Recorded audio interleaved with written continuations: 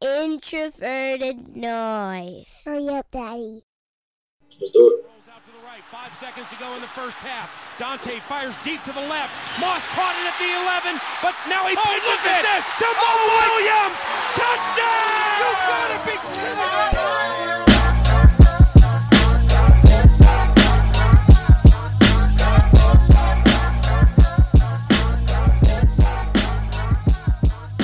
All right, and welcome back to another episode of the Climbing the Pocket podcast. I am your host, Jason Brown. You can find me on Twitter at BrownJason. Once again, we got the full crew. This evening, we're recording a little late, so we're going to try to get through this thing a little quickly here so folks can get to bed. JR, I think, is on podcast 17 tonight, so we're going to jump right into this thing. We got everybody here. QB1, how you doing? How you been? I'm good, man. Making the rounds. Got a lot going on. Closing on the house tomorrow. Doing a draft guide podcast. So life is great right now. Can't complain. My man likes to stay busy. Closing on a house, doing the draft guide, got babies on the way. My goodness, man. What aren't you doing right now? Resting. All right. Yeah. And unfortunately for you, that's going to be your steady state probably for the next, 18 years or so? Something like that? Forever. Yeah, that's what it's looking like. And I guess now the second busiest man on the pod? Prince might have something to say about that. But Miles, what's going on, man? How you doing? Good. Just busy. Yeah, it seems to be going around. Yeah. Why so busy, Miles? What's going on? Just work. Lots of stuff going on, getting ready for the baby. And yeah. You feel ready? You ready? Like, how ready are you? What stage in the preparing for the baby's arrival are you at right now? That's not real yet. Like, you got a nursery set up, you painted, you put a crib together. Like, where you at with it? We're not painting, but we got a lot of stuff. People just keep giving us free stuff. Yeah, man. That's like the best thing that happens when you're a parent, and then one of your friends it gets pregnant and having a kid. Yep. You just get to unload all that stuff. Exactly. That stuff you thought you were going to have in the garage forever. Just, let's get this up out of here. Here we go. Miles would want that. Yeah, and then we're just planning a trip we're coming up to Canada. Oh, snap. In a couple weeks. Yeah, but you're going to like the other side, right? Like, yeah. Way on the other side of stuff. And I guess, the one man not having any babies that we know about, Saxy Prince. What's going on, man? How you doing? How you been? That we know of. Yeah, exactly. So listen to all of y'all so far. You guys are doing such a stand-up job convincing me the two next things I need to do in my life immediately is get married and have children, because you guys sound exhausted. And me in my youth, I'm just enjoying life. So after the pod, you know what I'm going to do after the pod? I'm just going to go on a walk, and I'm just going to take so you guys can see. Enjoy yourself. You live for all of us. Enjoy that freedom. Have your fun. I had a question though, Prince, because you've been doing quite a little bit of acting going on here of late. Anything new that we should tell the people about? Anything that's going to be out there that people should check out? Yeah, I have a slew of short films that I've been have the privilege to be a part of. One actually just got released on YouTube called The Hall. Short little film. I play a guy named Gary. Short plot of the film is just that there's this resident assistants. When you lived in the dorms, you had those RAs or CAs, whatever you call them. Guy trying to prove himself, as well as his family has a long history of being CAs. So he's obviously trying to impress his father and his family and stuff. And he's just a little bit eccentric. And I play character Gary, who just he's another RA and just sees this guy, and he's just kind of a dork and whatnot. So it's a short 7.5 minute short film or whatever, but it's it was a fun time. I enjoyed working with everyone there, and I'll provide a link for it, and everyone can go check it out when they have time. So yeah, perfect. And I'll get that link and throw it in the show notes. All right, let's jump in. This is kind of a bit of a quiet time in the off season. The first couple waves of free agency are pretty much in the books. A few things happening here and there, but really it seems as though most teams have switched into prep mode for the draft.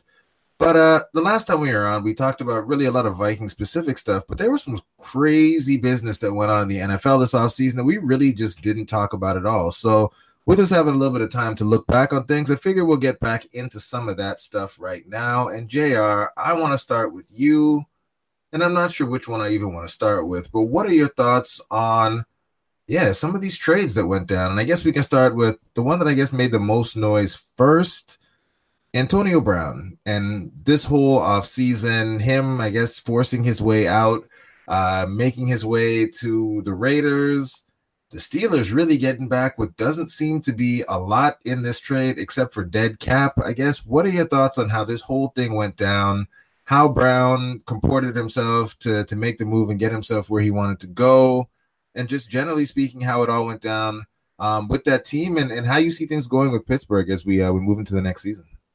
Yeah, so, I thought he just uses leverage to his advantage, and I think his agent is the best agent in the game, and Drew Rosenhaus, and they played the game the correct way because they requested a trade, and rarely do you see players of his stature really dictate where exactly they want to go, and that happened with Buffalo when he clearly stated that he wasn't going to show up if he was traded there, so he used his leverage to his advantage, and something that we've seen with John Gruden in years past is that he always wants to bring a veteran type of receiver in the building whenever he takes over a team. It happened with Keyshawn Johnson when they got him when he was down in Tampa Bay. So he's trying to replicate that kind of formula now with Antonio Brown, and everyone knows that he likes those veteran type of players. In the locker room, Mike Mayock was trying to make a splashy type of move to bring some energy and some rejuvenation back to Raider Nation before they do take off for Las Vegas. So they needed some type of star power now that Amari Cooper when they shipped him off to Dallas. So they didn't have anybody on the perimeter. The perimeter weapons were not good at all last year. They had one of the worst wide receiver corps in the entire NFL. So they needed somebody to help out Derek Carr. But I think an interesting dynamic with Antonio Brown and Derek Carr is that how is he going to get the volume of his catches? Because Antonio Brown is more of a down-the-field type of threat, but also he can dominate in the underneath area. So with Derek Carr, he's very reluctant to go down, deep down the middle, or deep down the field in general. He's a guy that really dominates in the -10 area. He doesn't really go more than 10 yards down the field. So will those explosive plays that Antonio Brown had with the Steelers, will that still stay intact with Derek Carr, a guy that it really isn't known to be aggressive like a Big Ben Roethlisberger? And I think that's where this thing could fail. And I think that's really what's going to be the determining factor is Derek Carr. Because we'll know early, too. We'll know early if it's going to work or not. Exactly. And Antonio, if it does not work early, Antonio Brown is not going to shy away from saying it's not working. So I think this really is a make-or-break year for Derek Carr. And, I wouldn't rule out them taking a quarterback this year. Now, will it be early? I probably doubt that. But if the Derek Carr experiment does not work again this year, I definitely could see them moving on from him next year because they're not going to let Antonio Brown, the last little bit of his prime, go by the wayside. And yes, John Gruden signed a 10-year deal, but who knows if he will see the length of that deal, but he wants to win now. And Mike Mayock has firmly said that he wants to win now as well, especially with this team going to Las Vegas. They want to generate some type of buzz. So I think the deal worked out for both sides. Now with Pittsburgh, they're in a very interesting situation. And I just think it was a massive disappointment to only win 3 playoff games, having Antonio Brown, Le'Veon Bell, and Ben Roethlisberger in place, never even getting to that illustrious hump or getting over the hump with the New England Patriots always in the way. So I just think it was very disappointing how that era did end, and only winning 3 playoff games with those guys. I just think that's a huge disgrace. But they're in an interesting spot as well because they have to find somebody to help out Juju Smith-Schuster. James Washington is coming along, but he really didn't stand out like a lot of people thought he would, being the number 3 receiver in that rotation. So I think they're going to draft a receiver early. Now, will that be at 20 in the first round?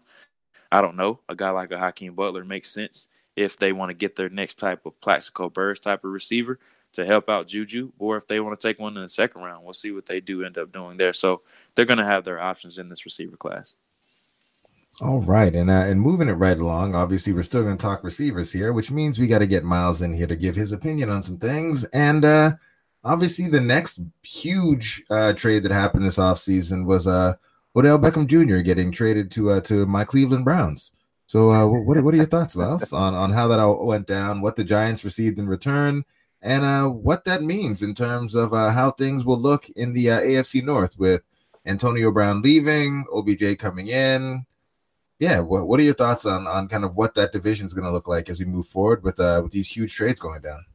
Yeah, since I'm a lifelong Browns fan, so I can say I'm pretty excited. No, I'm playing, but no, I'm excited as a football fan for the Browns to just 2 years ago they're basically a laughing stock of the NFL, and now they've really turned things around. They got their franchise quarterback. They've made a lot of moves to improve their roster, and to go get a guy like OBJ to really complement what you have with Jarvis Landry, David Njoku. I think it really just speaks to the direction they want to go, and I don't think they had to give up much to do it. I mean, you get arguably obviously he's a top 5 wide receiver. I'd say he could get as high as 2 or 3 when he's healthy and he's playing at the top of his game. That's how good he is. So for me, I think the trade was definitely worth it for Cleveland. They have the money to spend, and the draft capital. I mean, the kind of impact you'd get from a player at 17 isn't going to pale in comparison to what they're going to get out of Odell Beckham Jr. this season and moving forward. And at the same time, they really only had to give up 17. What was it? 17, 3, and Jabril Peppers. Is that? I think that's right. I mean, to have to give up a strong safety, and I like Jabril Peppers, but like to have to give up a strong safety and a first round pick to basically get one of the best playmakers in the NFL. I think that's a pretty fair, a pretty good deal for the Browns and Baker Mayfield. I mean, we've seen this the last few off seasons now, watching these teams with young quarterbacks really load up and make moves to make sure that they're getting weapons around their young quarterbacks. And Baker Mayfield's probably in the best offensive situation of anybody in the NFL. I mean, I think you could probably make that argument. There aren't too many offenses that have more than what Baker's going to have this year. And they added Kareem Hunt, and they have Nick Chubb. Who knows what they do with Duke Johnson, but that team's going to be really good, and their defense is really on the way too. So I really like that move a lot. I think the Giants should have gotten more for trading him, but it sounds like they were content with what they got. Yeah, Gettleman. Yeah, he has certainly had an off season. That is for certain. Eli's gonna be the 2020 starting quarterback too. So apparently he's got a lot left in the tank. So with these 2 deals being done, I guess I got a question for all of you guys. And Yinka, I'll start with you here. And we'll start with the first trade we were talking about. Antonio Brown goes to the Raiders. Raiders also bring in Tyrell Williams. How do you rank these wide receiving duos? Like how high up in the league would you put a Antonio Brown, Tyrell Williams combo versus, say, an Odell Beckham Jr., Jarvis Landry versus Stephon Diggs, Adam Thielen? Like where are you ranking these duos? How high up do you see these guys who just changed teams with the new teams that they're on? Yeah, I mean, I think the Browns are exciting because, we saw what OBJ and Jarvis Landry did in college, right? They basically were the reason why Zach Mettenberger got drafted from out of LSU. I put those 2 towards the top. I think when you look at the Viking situation with Adam Thielen and Stephon Diggs, those guys are just so consistently good when both of them are on the field. Whereas, you love an Antonio Brown and you love a OBJ, but you really don't see, like, those 2, in my opinion, are very clear wide receiver ones. And in the Viking situation, I think that those 2 duos, like, they really are 1A and 1B for their team. So I'd probably still put the Vikings, towards the top, but it's really close. It's a matter of, I think OBJ and Antonio Brown are definitely a better wide receivers than like a Stephon Diggs or an Adam Thielen individually, but collectively, do I look at a Jarvis Landry or a Tyrell Williams as being comparable to those 2? I wouldn't say so. So I can see why Vikings fans would feel slighted if the Vikings wide receiver tandem isn't given the respect that they feel they should get.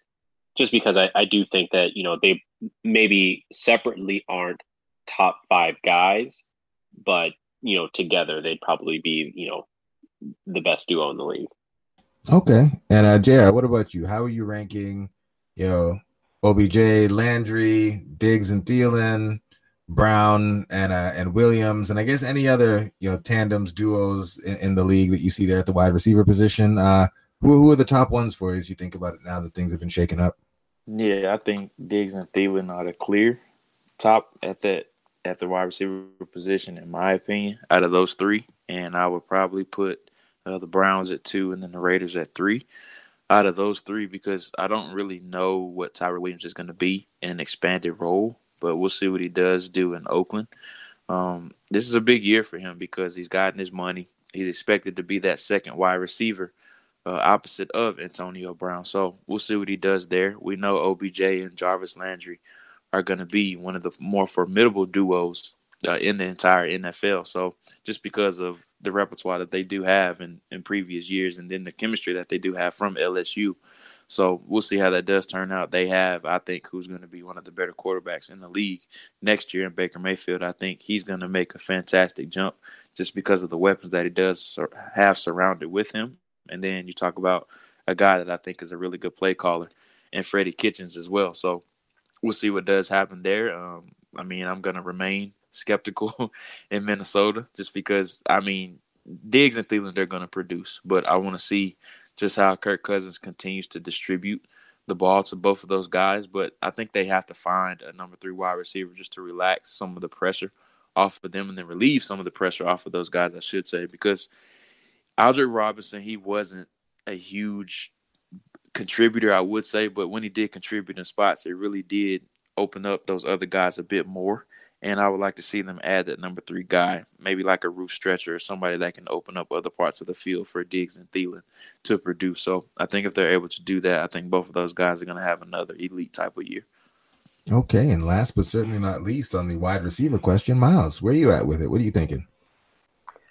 I got to agree with y'all. I think Diggs, Thielen, OBJ, but I think it's actually really close. I know y'all aren't as high on Jarvis Landry as I am, but I think he's a really good receiver, and I think especially being given the opportunity now to be that 1B, that wide receiver 2 basically on the team, that'll really help getting to be behind OBJ and kind of take some of the pressure off of him.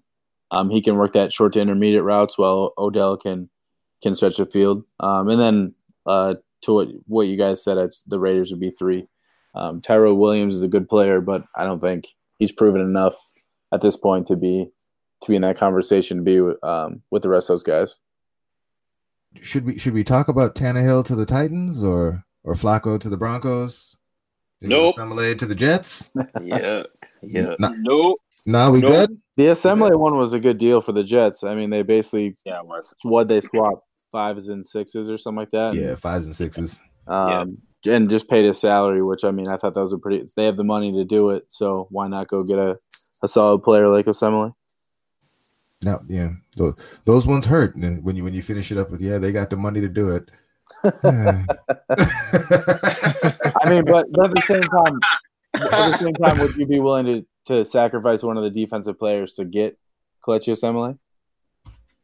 But what did they give up for him? They swapped a 5 and a 6. Plus the salary. But that's what I'm saying. Like, you factor in the salary. Like, would you be willing to give up, let's say, Anthony Barr to swap a 5 and a 6 for Kelechi Assembly? To be able probably just because. No. Hell no, boy. No. Hold on, y'all listen. Just give me a second. But if they're swapping a 5 and a 6, I feel like we get him for something cheaper than Anthony Barr, though. No. Yeah, that's what I'm saying. Anthony Barr's only making 5, or his cap hit's only $5 million this year, so kind of hard to. Yeah. Yeah, we broke. All I'm saying is, broke by broke. All I'm saying is, like, if you were to do that deal, I'm just saying that it would give you I'm not just looking at Osemele as just like what he adds to the roster. I'm also saying that the flexibility it potentially has for the Vikings, because I am a little scared that they are going to pigeonhole themselves into potentially trying to get a tackle, which I'm with all y'all. You know, Dillard or Jonah Williams is there. Any of those guys, obviously, but you just have so much talent that you can take advantage of by either trading down or getting like a interior defensive lineman or something that's valuable at 18 or 20 or whatever you decide to do. And I think that if you were to get an offensive line, you're not necessarily putting yourself in a position where you feel like you need to go get a guy. That's my mentality with it. Okay. All right. Well, speaking of offensive line, we finally signed one. Josh Kline. Happy days are here again. As many on Vikings Twitter have said, y'all just need to shut up and trust Rick. Let him work. But I have a question for y'all. JR, I'm going to start with you. Is Josh Kline any good? I mean, he's middle of the road, but I mean, we should celebrate middle of the road in Minnesota because that's something we've been trying to get, because we just have been at the bottom of the league the past few years in the offensive line rate, because I know Pro Football Focus had us basically in the basement. I don't think we were in the 30s, but we were like 27th or 28th, I believe it was. So we've been in the basement, in the lower tier for a while. And prior to last year, Josh Kline, he was middle of the road. I believe he was like the 30. He was in like the 30 or 40 range, according to Pro Football Focus, as far as their rankings and how good he was. But, I mean, it's an upgrade from Mike Remmers. I will say that. It's a slight upgrade. I don't think it's a huge upgrade that should be celebrated or anything like that. But, I mean, if they're able to get him back to his 2018 form, I think he can be a good player for them at right guard. Now, is he going to be a world beater or anything like that? No, but he can blend in with the rest of the guys, and I think he can be middle of the road or average, which is better than what we've had in the past. Yeah, what's wild, and obviously, Pro Football Focus grades are but one data point. They're not the end-all, be-all. But I think, myself included, when I think of Remmers, I think of him getting utterly destroyed early in the season. And that's just kind of what I thought about him for the entire season. But, as the season went on, he did get a little better. And when you look at kind of the overall grades for last season, Josh Kline and Mike Remmers were basically the same dude. Kline was probably a little bit more consistent, but, Remmers' strong second half of the season kind of brought them into a tie overall, which I don't know. I guess maybe is a little, it makes me a little sad, a little disappointing. But then on the flip side of that, Arif did write a great piece for The Athletic. You should definitely check that out if you haven't already. That makes me lean a little bit more to the optimistic side of things. Miles, I know you've been really looking at offensive linemen and people that the Vikings might bring in. Just based on what he brings to the table, the new scheme, I guess, how are you feeling about the signing of Josh Kline? Are you more optimistic about things, or are you kind of just like, if he's average, he's good enough? Well, I think one thing people are looking more into the ranking of him more than the actual grades he's had over the last 5 years. So for me, yeah, of course I have some pessimism in it. I think there's always things to worry about. I do think and believe he's a really good scheme fit for what they're looking for. I think they kind of, I don't know if we'd say overpaid, but they kind of had to in a sense at the point that they got to. But I mean, 2014 to 2017, he basically posted a 70 grade, which I think is a pretty good grade. Especially he's a lot better in pass blocking than he is run blocking. But like if you look at like Kevin Zeitler, I'm not going to compare them as players because I think Kevin Zeitler is a significantly better right guard than Josh Kline is. But Kevin Zeitler's grade in Pro Football Focus in 2018 was a 74.5. Josh Kline's highest grade of his career was a 71, and Kevin Zeitler was the 5th rated guard with that 74.5 grade. I think Josh Kline would be in that 25 to 30 range with his 71 grade. If you looked at it in the 2018 comparison, something like that. So like when you look at the overall grade, it looks better than it does when you look at the number he's ranked. So I think in terms of what he can bring to this team, I think the stability aspect of it, I think it's 46 straight games he started at right guard. I know that's important because we've lost a lot of offensive linemen to injuries, and having a guy that can come in and be a plug and play guy, a guy that can get you like you guys have said, at least average to maybe close to above average at his very best. That's really good for what this offensive line needs. They need that kind of talent, even if it's not high-end talent, to come in and produce, because I think like we've talked about, the scheme's really going to help mask some of those deficiencies. Hopefully, a guy like Klein can help out a Pat Elflein and help out a Brian O'Neill, because we know that those guys, it did them no favors last season being sandwiched, having Mike Remmer sandwiched in between them, because he just wasn't his natural position. So it was a lot harder for him to kind of adjust and help them at the same time. So knowing that Klein has that experience and he can be able to help them out, I'm not going to say it's a world beater, but I think out of the moves that they could have made based off the money that they have, and looking at some of the money that some of these other offensive linemen have been getting, I thought they got a really good deal for Klein.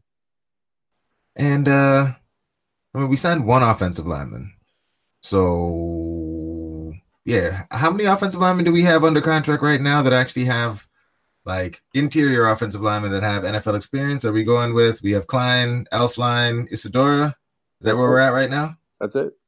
Okay, so with that said, Miles, again, knowing that you've been doing research on this, are there any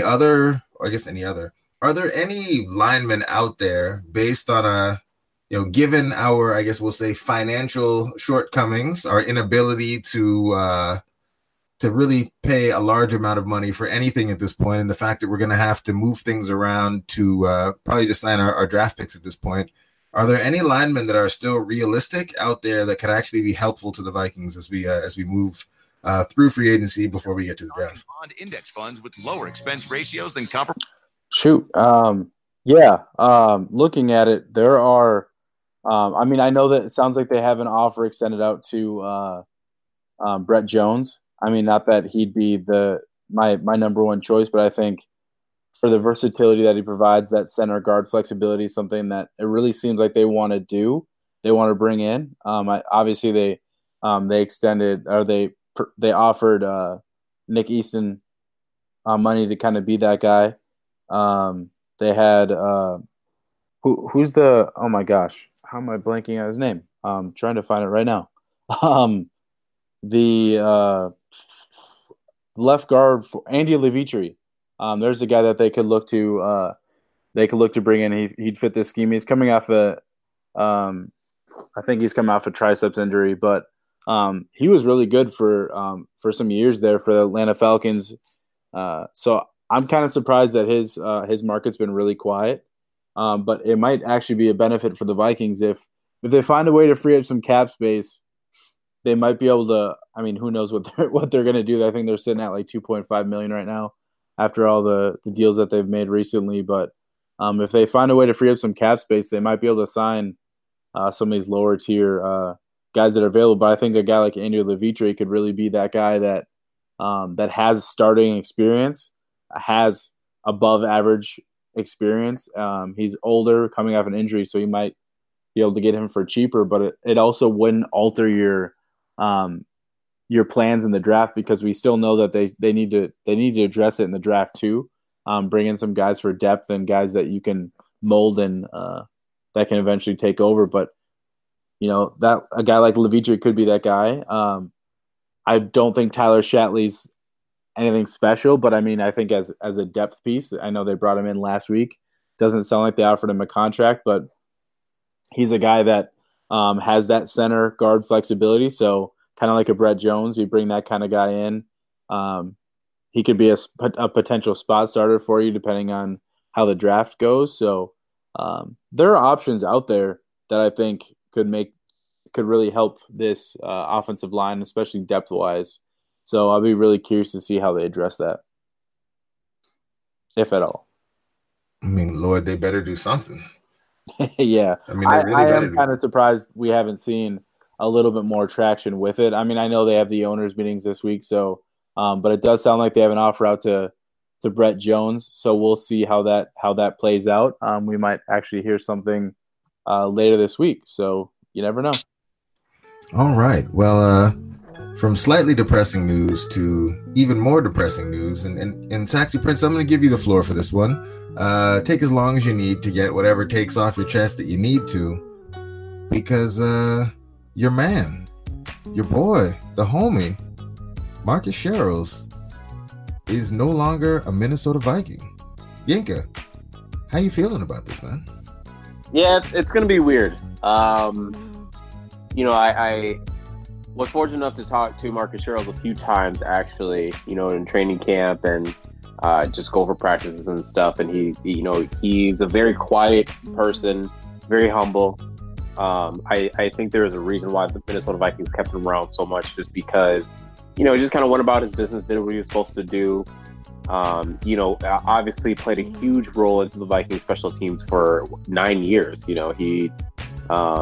So I think it will be interesting to see how the Vikings, with changing, special teams coordinator, as well as, missing some of their key pieces, how they're going to really address the special teams. I know it's not as big of a deal, but I think there were times where you saw that it'd be, disadvantageous to the Vikings and not giving them the field advantage that they needed at times. So he will be sorely missed. He's a native Minnesotan.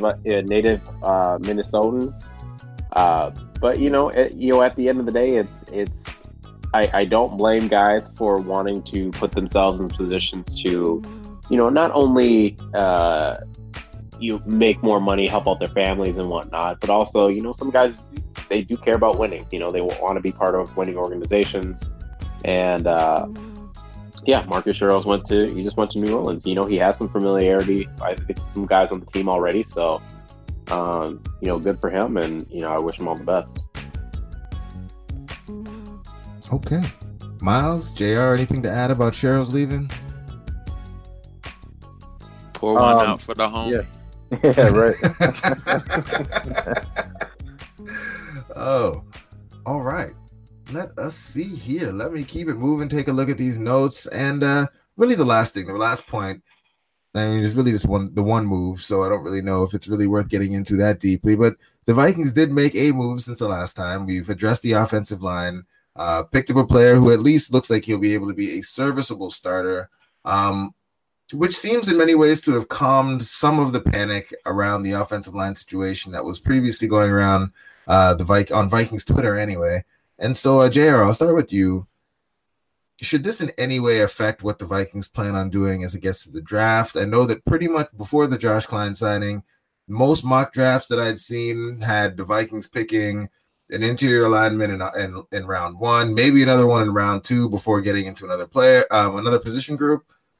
As you think about it now, maybe if nothing else, just from the fan base perspective, does this signing allow the Vikings to go in another direction without as much backlash?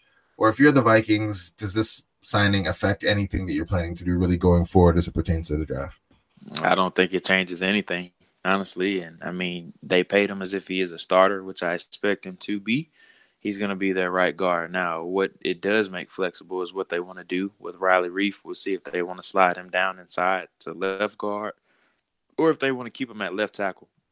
And I think Mike Zimmer came out this week at the owners' meeting and stated that depending on what or who falls to them in the draft, that's what they're going to do with Reiff. And I mean, Reiff seems to be okay with that. I'm sure they approached him about that, about a move to guard. So let's say Andre Dillard or even Jawan Taylor or somebody like that falls to them or in their laps at 18, maybe they can slide Reiff inside to guard.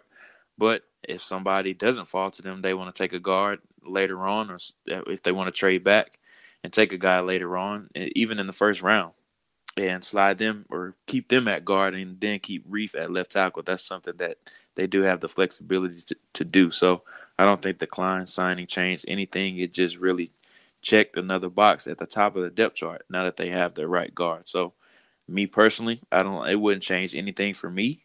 I just would see Josh Kline as a depth signing, and I still would try to get 2 starters in this draft because you don't know if he's going to return to that pre-injury form. Worst case scenario, if he doesn't, you already have 2 guys that you drafted this year. What about you, Miles? What are you thinking? Josh Kline is in. Does this change any way that you're thinking about the draft, or the Vikings should be thinking about the draft? Does this deprioritize inside offensive line for you? How are you playing things out as the draft moves forward? Or are you in JR's camp if it doesn't matter? Can I interject real quick, Jason? JR said something that it had me thinking. Getting the 2 starters on the offensive line, because something I've been thinking about, the Vikings should double dip.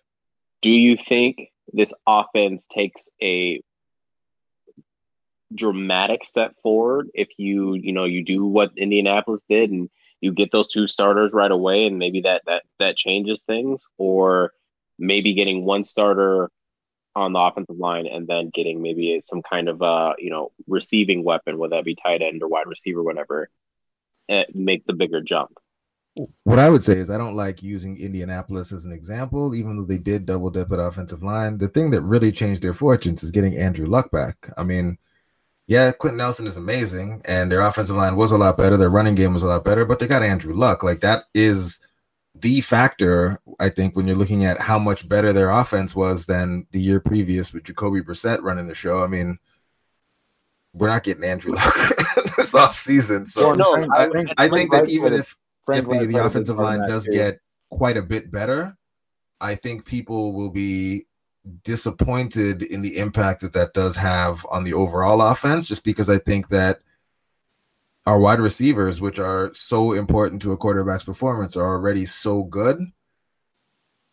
It's going to mean the offensive line really have to go from where we were as terrible to like elite for it to make the huge difference that people want to see. And I just don't know that we're going to get that in one off season. Or they're really banking on scheme to be that solution, which, I mean, it can be, like we saw in 2017, it can really play a big factor if you're building it to your quarterback strengths. So, I mean, I don't like we've said, we don't expect elite play. Average play is really where they need to be. Agreed. Yeah, and I was saying, as far as Indianapolis, getting Andrew Luck back obviously was a huge part of that. But I mean, they did have also one of the, I would say, more porous offensive lines that the previous year. So I mean, the combination of getting Andrew Luck back plus a more stable offensive line, I'm just wondering with how poor the Vikings offensive line last year was.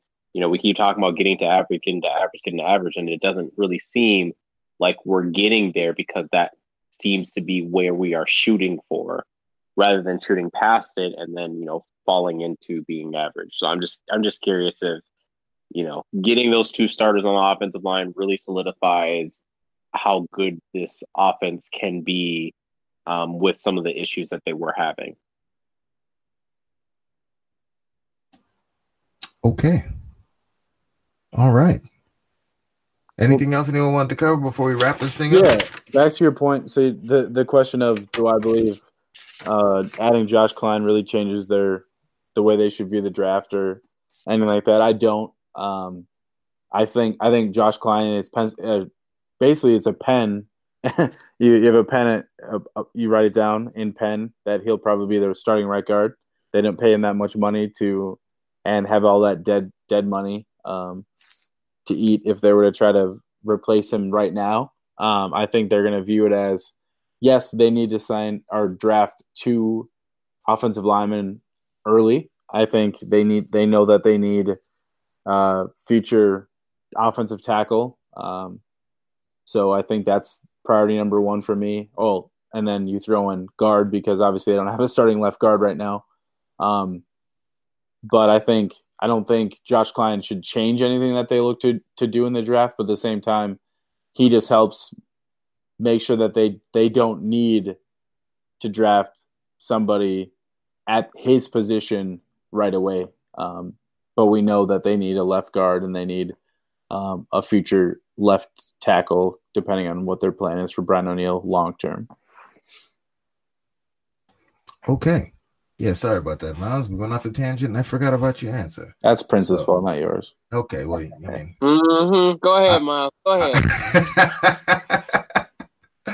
I was trying to take that one for you, Prince. But before we get up out of here, I guess, JR, you did mention that you were recording some things earlier today. What do you have on the go that people should be on the lookout for?